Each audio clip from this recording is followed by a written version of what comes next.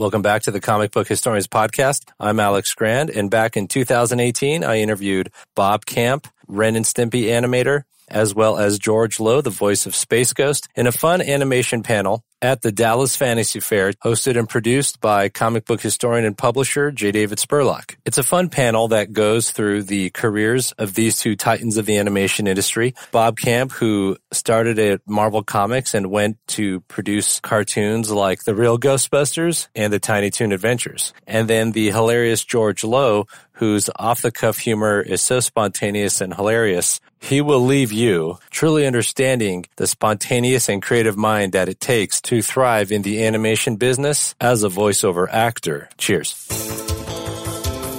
So, Bob, you started in comics before you went into animation. Is that correct? Yeah, I worked at Marvel Comics. I was a street caricature artist and a portrait artist, traveling around doing that. I went to Cape Cod every summer to do caricatures. And I met a caricature artist there named Gary Hallgren, great underground cartoonist from back in the day. And he introduced me to Larry Hama at Marvel Comics. And next thing you know, I'm doing movie parodies for Crazy Magazine, worked on G.I. Joe, The Nam, Bizarre Adventure, Savage Tales. And I inked a shit ton of Usama Conan. Oh, nice. Yeah, so I was doing Marvel Comics. I see. How was working with Larry Hama on G.I. Joe? It was easy. It was great. If you brought in the art and it sucked, he would tell you it sucked. And then he'd laugh at you. Oh, I see. It sucks. You know, but then he'd show you how to do it right. It was great. I was lucky to work in the Marvel bullpen. I learned a lot. It was like going to college and getting paid for it. All the old guys were still there. They weren't dead yet. They were all about 10 minutes away from being dead, but they weren't dead yet. And they were like great to work with and really fun. A roommate of mine was working on Thundercats, the first season, and a guy named Jim Meskimen. And he decided he wanted to be a famous comedian and actor, which is what he is now. So he said, look, I'm quitting Thundercats. I'm doing character designs there. You want to do the job? So I got a job working on Thundercats, and I've been in animation since then. Right, and what kind of work were you doing for Thundercats? Character designs, background designs, prop designs, things like that. Yeah. Whatever they needed drawn. And then what was that company that was making Thundercats? It was Rankin Bass. That's right. Same people that did all those great Christmas specials, right. Frosty the Snowman. Right. And then they went out of business a little bit after that. And then you went, who did you work for after Rankin Bass? Deke, that's right. Deke, yeah. I worked out at Deke. I worked on Alf Tales for about a half hour. And The Real Ghostbusters? Then I moved on to The Real Ghostbusters. Yeah, I worked on that. And that was fun. And then that's where I met John Kay. Then I switched from Ghostbusters and worked on The New Adventures of Beanie and Cecil with John Kay. Yeah. And it was all the same people that made Mighty Mouse. Crazy bunch of mofos, those guys were. It was their mission in life to piss people off. Yeah. And so I threw them with the right and the wrong bunch all at the same time. So did your responsibilities in animation just increase with the next show you went on? You were doing more and more? Yeah, because I don't know how to say no. Right. And they say, oh, can you run a multi-million-dollar animation show? Sure. Yeah. You know, and I stupidly say yes. It's hard. Animation's a terrible business. Animation is a terrible business. It's dirty business, folks. Our advice to you is, for you young people who come all starry-eyed before us today and want to know how you get an animation, I tell you, get your ass in med school.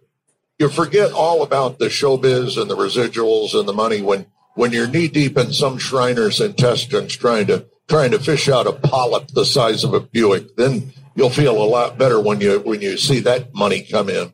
But I got it. Not the new Buicks, like the old ones, the big heavy ones, like a 58. Oh, yeah, that's a big Buick, a lot of chrome. Yeah, that's a really big car. So were we talking about cars? I'm sorry. So now, something that I have a question on The Real Ghostbusters. Were you guys not allowed to use the likenesses of the actors? That's true. We weren't allowed to use the likenesses of the actors. We had to use the crappy designs we were given. I see. I don't know who designed those. I hope nobody's here. No chance. Question. So, and working in animation, were you kind of glad to be out of comics? Did you miss comics at the time? Yeah, I was glad to be out of comics because comics really wasn't a way to make money. But like 10 minutes after I quit doing comics, they started paying residuals. Okay. So people started making money in comics right after I got out. I see. So the work, the pay was better, and their pension and all that was better? Yeah, no. And, if anybody wants to make a living as an artist, that's not the reason to be an artist, Anyway. So then transition us from Real Ghostbusters. You worked on a few projects up into Ren and Stimpy. Give us that segue. Well, I worked on Tiny Toons. Tiny Toons. That was awful. It was just a terrible experience. A lot of people really love that show. Oh, Tiny Toons, draw Buster. I just don't want to draw Buster. It was like a lot of people work in the animation business get really fed up with just churning out shit. And I know you get an awful script. It's terrible, and you have to say, okay, am I going to be a big jerk and say, wow, this really sucks? Yeah, go. Well, no, don't lose your place either, though. But, this is kind of how we did Space Ghost. And in the beginning, the guys got kind of mad at me. They thought I was being disrespectful. But I've been way too free-form my entire life. I come from a radio background and then TV and then improv. And the improv part was totally self-taught. Foxworthy and Leno both were really encouraging, but I couldn't hack the lifestyle, the smoke-filled rooms, all of that stuff. But it reached a point where my guys realized that I was not being disrespectful or unpleasant about what they had written. It's just like these tangents appear in my mind. Or if you're a mathematician, cotangents, these things pop in my head and I would go on these side tracks. Well, they finally came to terms with it. I just worked with Matt Malero. And instead of the old days where it's like, could you read what's there, please? This time it was hysterical because Matt says, if you can just get the opening line and the last line, because the last line transitions into a dream sequence, and you can do anything you want in the middle because it's about radio, and I know you hate radio. And sure enough, I went off on it. I did this horrible Rick Dees story, which was completely true, by the way. Anyway, a lot of guys get kind of in a twit about that, don't they? Because they want you to stick to the letter of what they've written. It's a control thing. And a lot of writers are like that. They like, those are my words. Don't change my words. They're important words. No, throw your words out. Come up with funnier words. Oh, what a dude. And he owed me money. But, so, yeah, it's funny. It's a tough business, and it'll ruin you. Like I teach at the School of Visual Arts in New York. Right. I teach like kids right out of high school how to do animation storyboards. And day one, I go, don't get up, go out now, just go away, because you'll become me. You'll turn into me, and you'll be a sorry, bitter old man.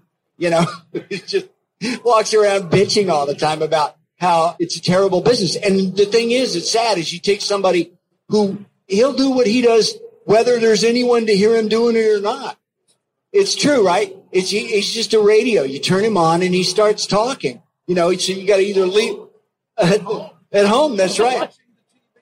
You're doing color on Bill Nelson. Okay. Bill Nelson was running for Senate in Florida. And I swear to God, alone, nobody at home, just sitting there, they'd do that tag at the end of the commercial. And I was always the one going, I'm Bill Nelson. I approve this message. And then the message starts getting watered down. I'm Bill Nelson. I like to go bathroom with the door open.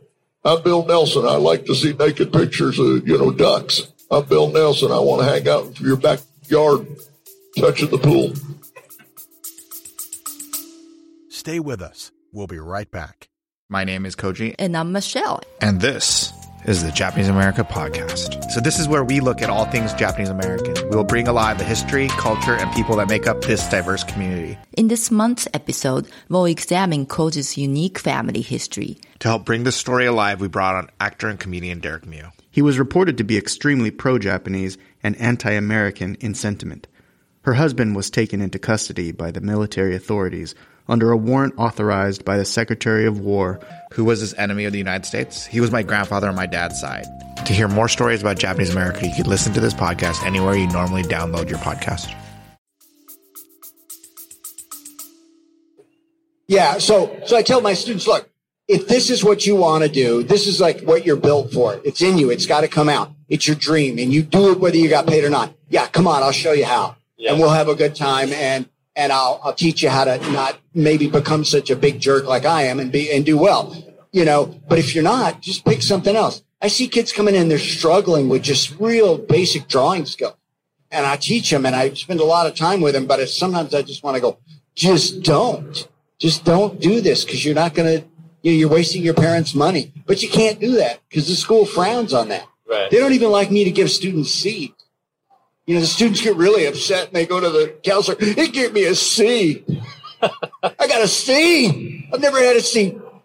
It's a weird thing. So I don't really want to spend the rest of my life doing animation. Are you working on these shows lately? What do you 12-ounce mouse. That was the thing I just did with Malero, and Malero's great. In the old days, they finally got it. And thank God he's got a good memory because Clay remembered almost every goofy thing I ever did. I can't remember anything I did. It's like I go into some fugue state while I'm doing it, and you could see the kids doing time code, and the producer would go, mark it, mark it, mark it, mark it. These are just the outtakes. They'd go back, sift out what they wanted, and, pick and choose.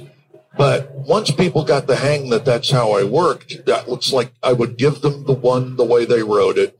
Keith Crawford told me, the other bigwig at the network, it's always at the end of the closing credits. Executives in charge of production, Mike Lazo, Keith Crawford.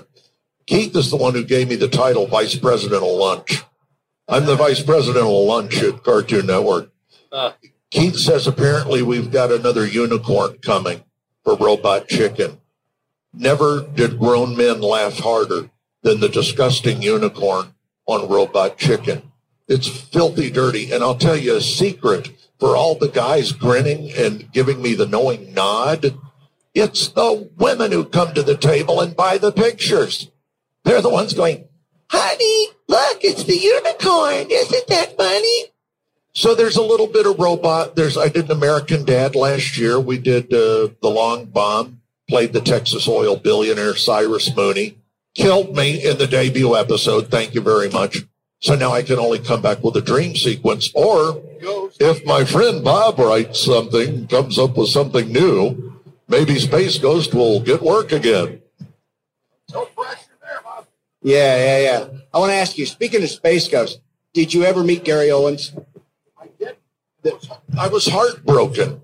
And Lazo told some weird little lie like, man, if you and Gary Owens were in the same room, he'd take a swing at you. And I'm like, yeah, I can just see Gary Owens with like his zillions of dollars. Very gentle, I had heard. Yeah, he was very funny. I got to direct Gary Owens doing Powder Toast. He was Powder Toast man. Never got to meet him. One day we had a video camera and they were aiming it at Gary, and I do okay Gary Owens, but I said, Gary, tell me about Bob Camp, and he said he would always put the hand up and he'd go, one day Bob Camp went over to Sherry Lewis's house, took off his left sock, threw it in the road, and yelled, "Lamb chop's been shot." Isn't it great? He just said that right off the bat. He was really funny. We're great to work with. And whenever you'd give him a line, he'd go, right you are. Perfect. No problem. And he was just gentle and kind and funny. And he always made stuff 50% funny. That was my hero. He was great. And the old guys are why I ended up doing this crazy thing. He was the real thing, though. He went back to radio. He was like the real guy. Music of your life. He and Wink Martindale. I got to work with him. I got to direct Jack Carter, the most bitter man in Hollywood. And that was a title that Milton Berle gave him, which makes it worse, right? I saw Berle. I was this close to Berle once. I was at a thing in L.A. They were doing, it was like the top radio stations got to go. I had a killer morning show in Atlanta. This was before Clay and I got Space Ghost. Yeah. And they sent all the top stations. Ronnie Shell, who I think the biggest thing Ronnie ever did. Remember him on what was it, Gomer Pyle? He was on everything. Always played Gomer's buddy, tried to get him in trouble. Yeah. He was in Blazing Saddles when he comes in, asks for the sheriff, and the sheriff's not there, and he does the turn. Sheriff, you've got to come quick. Mongo's loose. He's over there. Sheriff, you've got to come quick. Mongo's loose. Yeah, he was kind of a bucktooth guy. He goes up. He was so proud that he actually knew Milton Berle, and I felt bad for him because I was there when Milton Berle shot him down. He walks up, marches up, standing ramrod straight, and he goes, Mr. Berlinger, Ronnie Shell, I was with you on the Cavalcade of Toast. Or some other weird show that Burl did. Burl takes the cigar out, looks at him and goes, walks off. That was it. So it's not, it's like you say, it's not the most warm and fuzzy business. So when you meet somebody nice, it's rare and welcome. No. Okay, I'm gonna tell you this story since you're here. You're gonna appreciate it. So Jim Gomez and I were invited to lunch by Jack Carter. And Jack Carter was the guy, he was Mr. Saturday Night. He had a show on right after Sid Caesar. And he was a really funny guy and a hard worker and just like really worked hard. Everything he did with everything he had, real gravelly voice guy.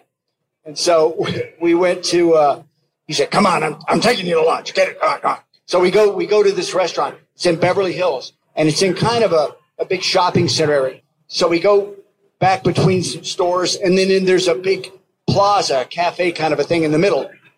And as you look across, everyone you see is a celebrity. But they're kind of old school celebrities, right? And they're having lunch and everything. And we walk in behind Jack Carter. He's, and everyone spots him. And they all see him coming in. And we're walking behind him.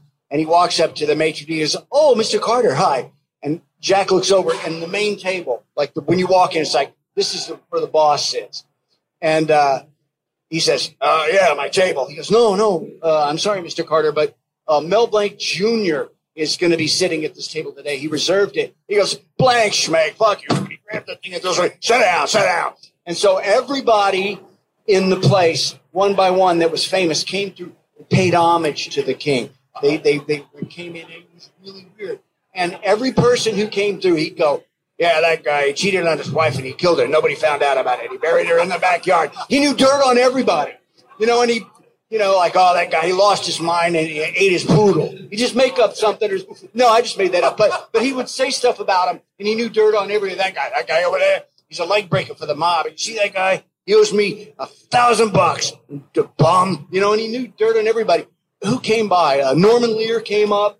All these great singers. Vic Damone came up. Jerry Cormack came up. All these great comedians. Norm Macdonald came up. And everybody paid homage to him. So I got to direct Frank Ocean. That's serious. Anybody know who Frank Ocean is? Who knew some? He was the Riddler on the 1966 Batman. The guy with the hideous laugh and stuff. I got to direct him. I've been pretty lucky. I've got to work with some good guys. Tell everyone how you got into Ren and Stimpy, because once you got into Ren and Stimpy, that kind of set your career for a while after that. I was working on Tiny Toons and really hating it. And John Kay, I'd worked with John Kay on previously on The New Adventures of Beanie and Cecil, and he got us all fired. Isn't that weird? Wait, no, he always does that. But he got everybody fired, and so he was at home and he couldn't find work. He was sitting in his kitchen in his tall chair, chain smoking cigarettes and drinking like Molson on ice because he's Canadian. It's what they drink. So I got a job at Tiny Toons. Oh, they called me up and said, we're going to make cartoons just like Looney Tunes, just like the original Looney Tunes, like the Termite Terrace cartoon. And it's going to be storyboard artist driven and it's not going to be writer driven, which was a lie. So I went and worked on that. And I was kind of miserable. And John and I were kind of hanging out a lot. And we were pitching shows around. And he had a show idea that he had created in college, which was called Your Gang, kind of a parody of Our Gang. And Vanessa Coffey was, do you know Vanessa? She's great. She's a great producer. She created the Nicktoons thing. She sold Nickelodeon the idea of being a cartoon-driven network because it wasn't at that point. And so she said, you need to find creative people, creators who can come up with their own characters, create their own characters, and give them a show and let them make a show that they created. So that was how we got in. But they didn't like the show idea at all. They did like the dog and the cat. Oh, we like the dog and the cat. Use them. Do something about them. That's how we got Ren and Stimpy. We did a pilot, which ran in the Spike and Mike Animation Film Festival. Oh, nice. And got great reviews. And so we got a series, and we did 4 seasons of it. Billy West. Yeah, you know Billy? Billy's so funny. He's a killer. And you're pretty good, but I've never known anybody that can do as many voices as he can do. And he can do anyone. He can imitate anyone perfectly.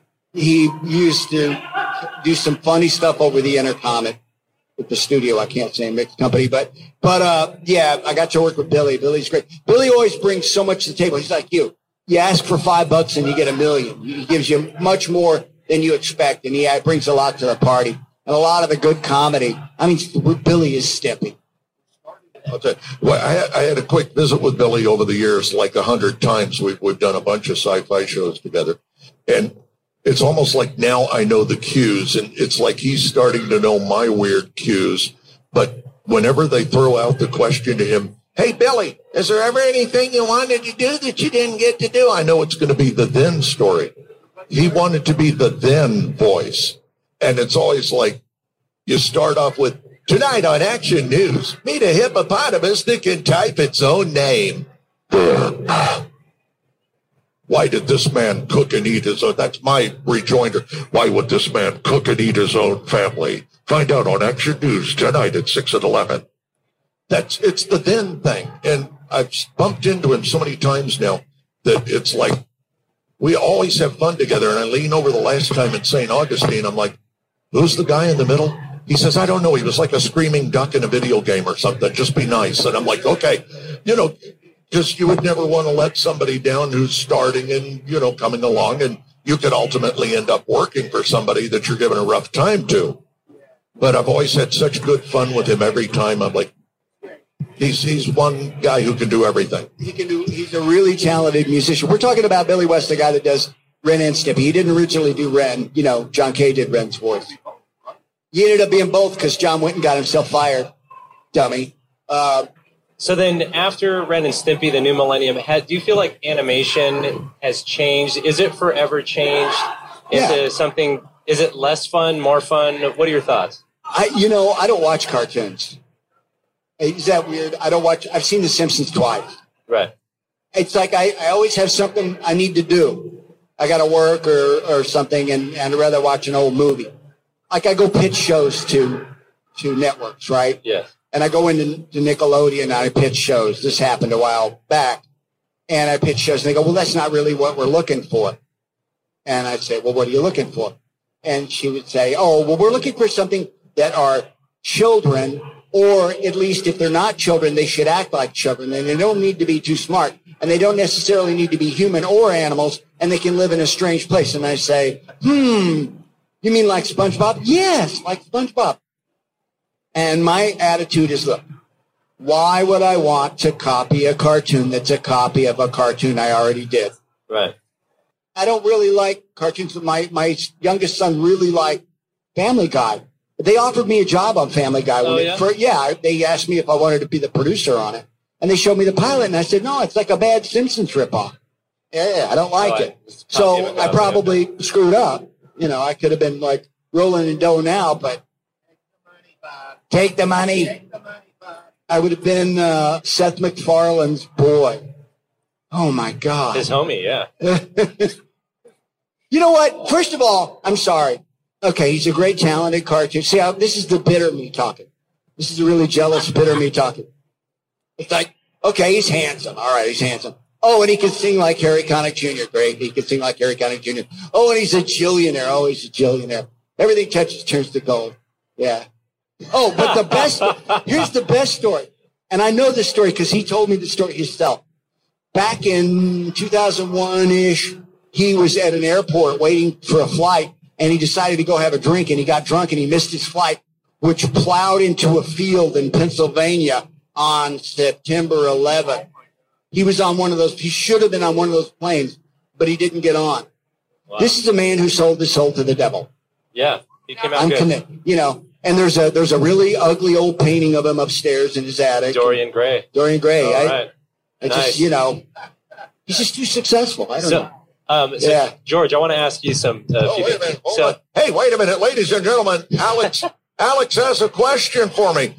By the way, if you're an orthopod or if you're training to be an orthopod, could somebody please grab the long forceps and pull my tailbone back out? These seats. My God, Bob. These seats are like, this is the seat company should be named the beginning of your impacted bowel seat company.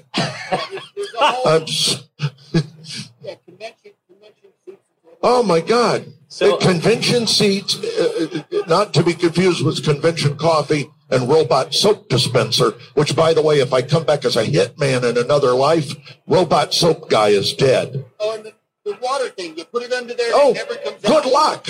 Good luck. You put your hand waiting for the soap, and it makes this little noise like Grandpa first thing in the morning.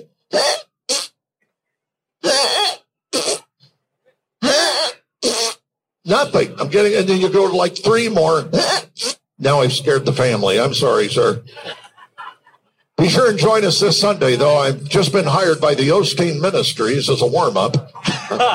I'm sorry. Okay, what's the question, George, Alex? tell us how you got into And I'm deaf as a post, even with a mic. Animation voiceover. How did you get into that from the stand-up comedy into voiceover? It was one of these things where, kind of like Billy, at one point Billy worked for Howard Stern. Well, the radio guys loved me until they got to know me because I could do all the voices. They go, you know, hey, we're doing this thing with Bullwinkle. It was like Simpson stuff. It didn't have to be perfect. But, you know, you would know who it is. So you'd go and you go, hey, Rocky, watch me pull this impacted thing out of my bow. You know, and Rocky would go, again? You know, and here's the number before. Again? That trick never works. I better get another hat. Yeah.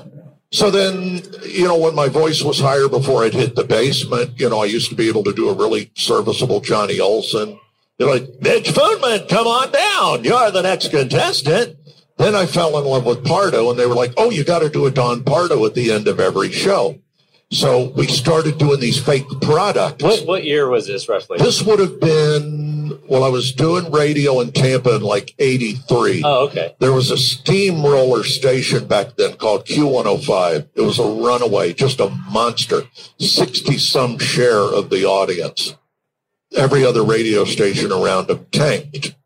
I'd go in every day, and at the end of the show, to be like, today's show brought to you by Tongue Brothers Ball Game Wieners. They plump when you touch them.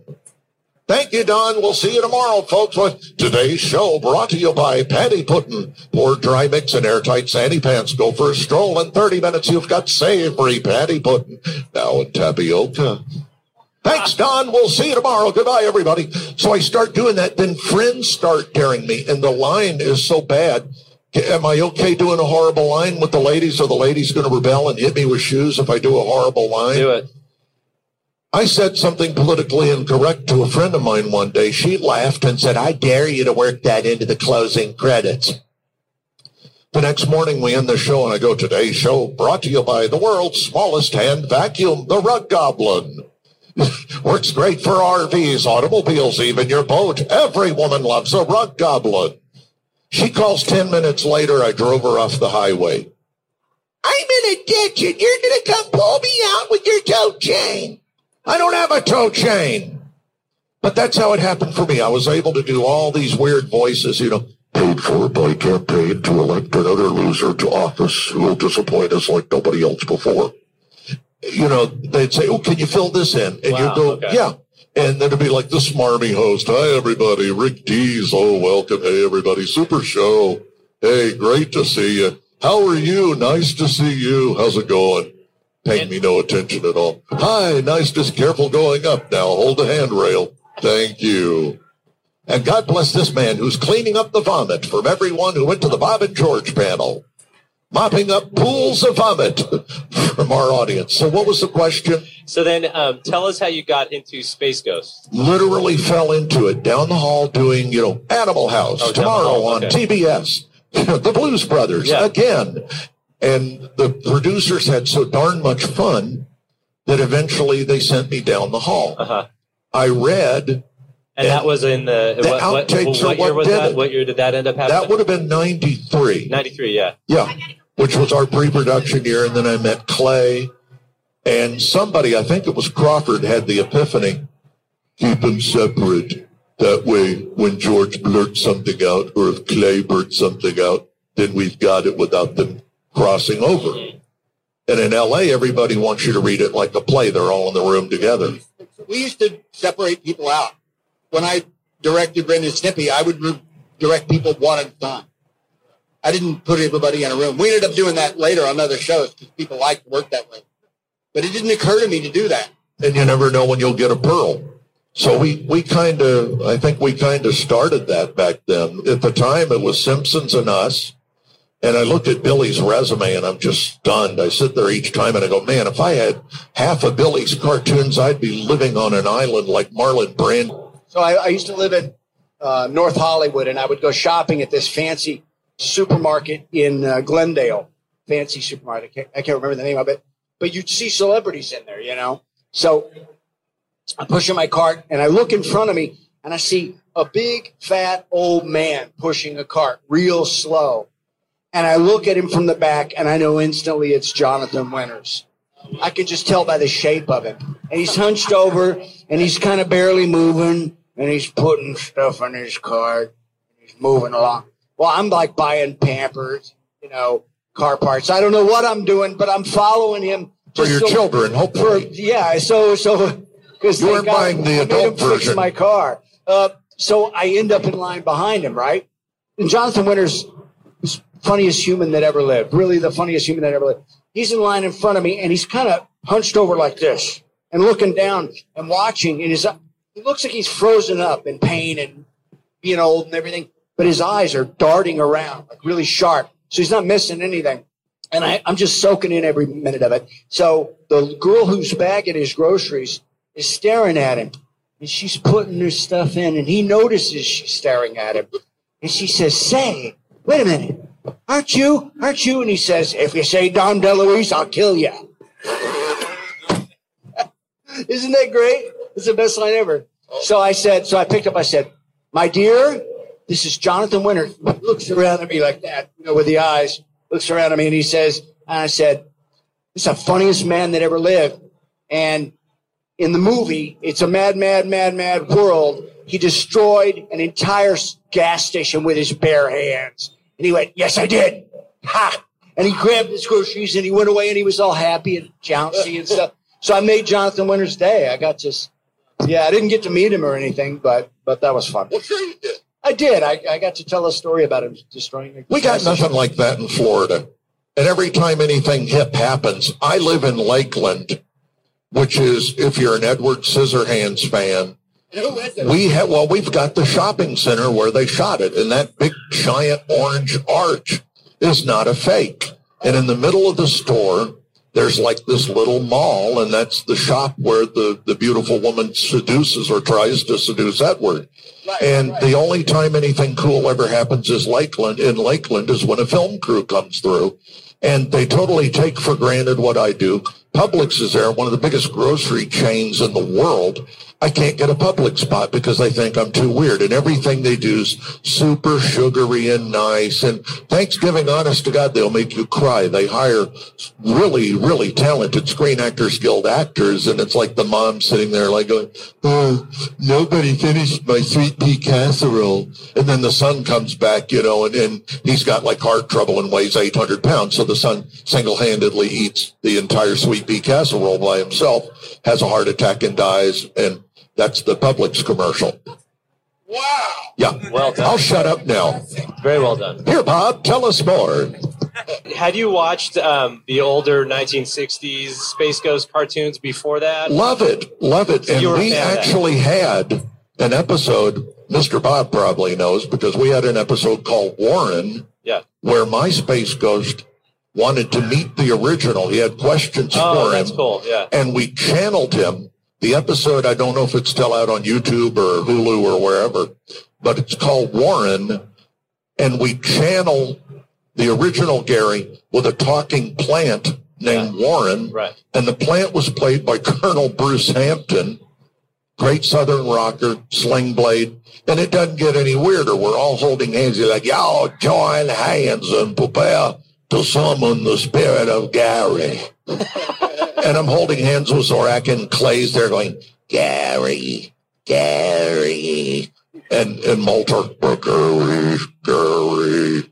And I'm over there, Gary, Gary. And his head starts popping in this vibrating hedge that we had, which I guess was our tip of the hat to the fine folks at Python. But we had a little hedge in a pot. That was Warren. And Gary pops in. Well, in 1966, Oh, Mr. Barbera and Mr. Hanna invited me to be the voice of Space Ghost, and oh, what an honor, what a wonderful, wonderful time it was.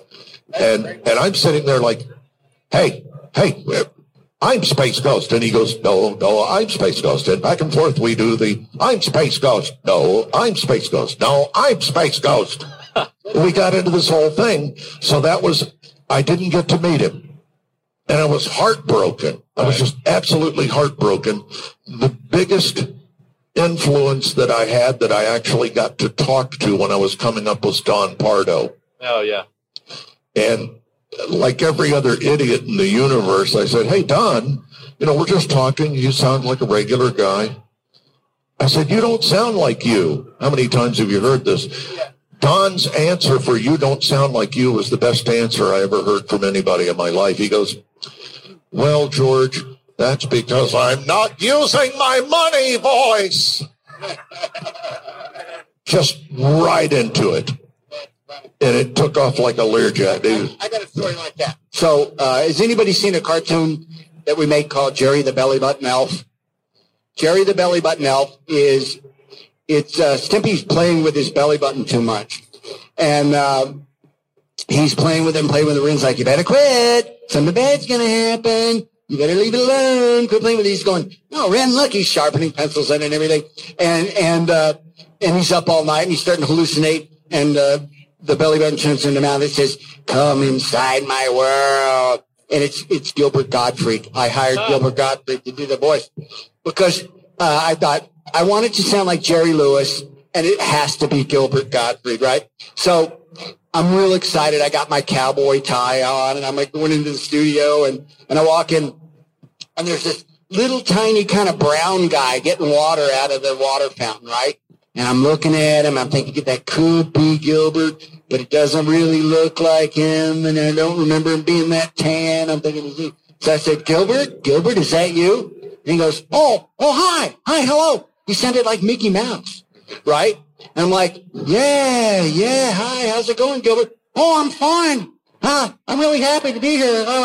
And I said, what in the hell is wrong with your voice? He said, why? You want me to talk like this? I said, please, because you're scaring me. You're going to scare the other people. You're going to, please, no more. So he talked like that for the rest of the day.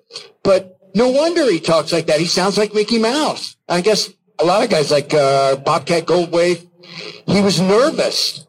And so that weird voice he did was an affectation to cover the nervousness, you know? Oh, okay.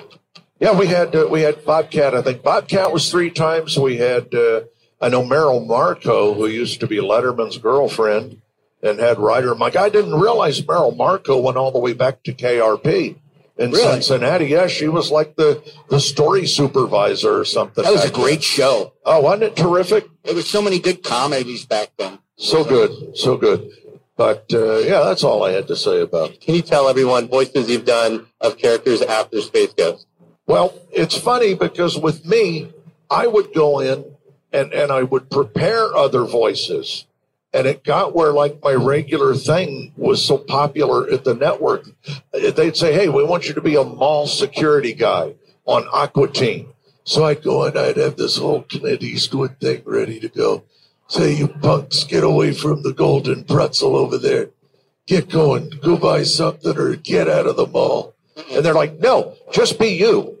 And so every time it was always, hey, you kids get away from the golden pretzel and get out of the mall or buy something. The thing is, you and Billy have a lot in common because you both come out of radio and you both do announcer voices.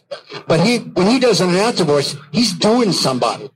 He's doing somebody specific, like, baseball announcer. And you could go, I know who he's doing now. I don't always know. Skip Carey, they asked me to do one on, that would have been my second character, and Maurice got me. Maurice gets everybody. But Maurice nailed me. The drunk sports guy I gave him, I wanted to do kind of a drunk Skip Carey from the Atlanta Braves. Here comes a young man from Houston, a wonderful new pick out of Philadelphia. Last season, he moved all the way up to the top ranks for the rookies. They're like, no, what else do you have? So I gave him the kind of the NFL films guy, 4th and 10. And comes the young quarterback from Sebring, Florida. Slight hair lip, a little bit of a loose colon, kind of a wild man on the field. Don't hit him too hard or he's going to have lunch come out. No, what else do you have? I'm like, what am I, a jukebox? And, you just start. Yeah, we got that with Billy a lot. He would come in and do whole shows. He'd do 10 voices, and there were like these rates, like he could do up to 3 voices for so much, and then up to 5 voices for another amount. But I tell you what, that guy makes bank. He's the Red M&M, and the money he makes doing one line of the Red M&M, you could buy a house with. Seriously, he's really in the big money. What's going on with the microphone? I'm trying to pay for my house, so be sure and come by and buy lots of crap. So what are you working on now, George? What are you doing right now? I'm working on Bob thinking of something that he can hire my ass to do. Oh, okay. Well, that's great. That's good to know. I'm working on SpongeBob, doing character designs on it. I'm working for Genndy Tartakovsky. Anybody know who that guy is? Yep.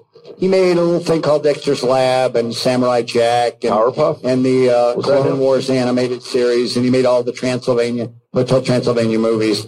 I got nothing. I'm waiting for that rectal cream commercial to come. Now Ted can face the day feeling confident thanks to, don't they have the worst names for that stuff? They do. Thanks to new improved Asso Happy. Spelled A-H-S-O, happy. So happy. Not taking the obvious. Okay, I got to tell one more story. And I tell this one a lot, but you'll see the connection. So Jack Carter did this character called Wilbur Cobb, and we did a cartoon called Prehistoric Stimpy, where they go to the museum and they meet Wilbur Cobb, and they think he's the tour guide, but he's a lowly bone polisher, but they don't know that. Yeah. And so he's telling Ren and Stimpy why the dinosaurs went extinct. He goes, "Oh, no. They ran with scissors. No, they went swimming a half hour after they ate. No, I'll tell you what killed the dinosaurs. It was jockage. Really bad jockage." Well, it was Jack Carter, right? So the network said, "No, you can't say jockage." And I'm like, no, you can't. We got to say jockage. There's ads for Truex on TV all day. It's not a problem. They said, "No, you can't say it." So I said, "Okay, I'll come up with something. I'll call you back." So I think a while, and I call him back. And I said, "Yeah, I got a new line." And they said, "What is it?" I said, "Can we say hemorrhoids?" And they said, "Yes." They said, "Yes." So I called Jack Carter in, and I said, "Jack, this is the high point of your career. You better get over here right now. And, this is big. This is big, Jack. Come over." So he came over, and the way he delivered the line was great. He said, "I'll tell you what killed the dinosaurs. It was hemorrhoids. Really bad. And it ran on TV, on Nickelodeon. And that's it is. It's a worthy death. But I think it got cut out eventually. They cut everything out. Cut out?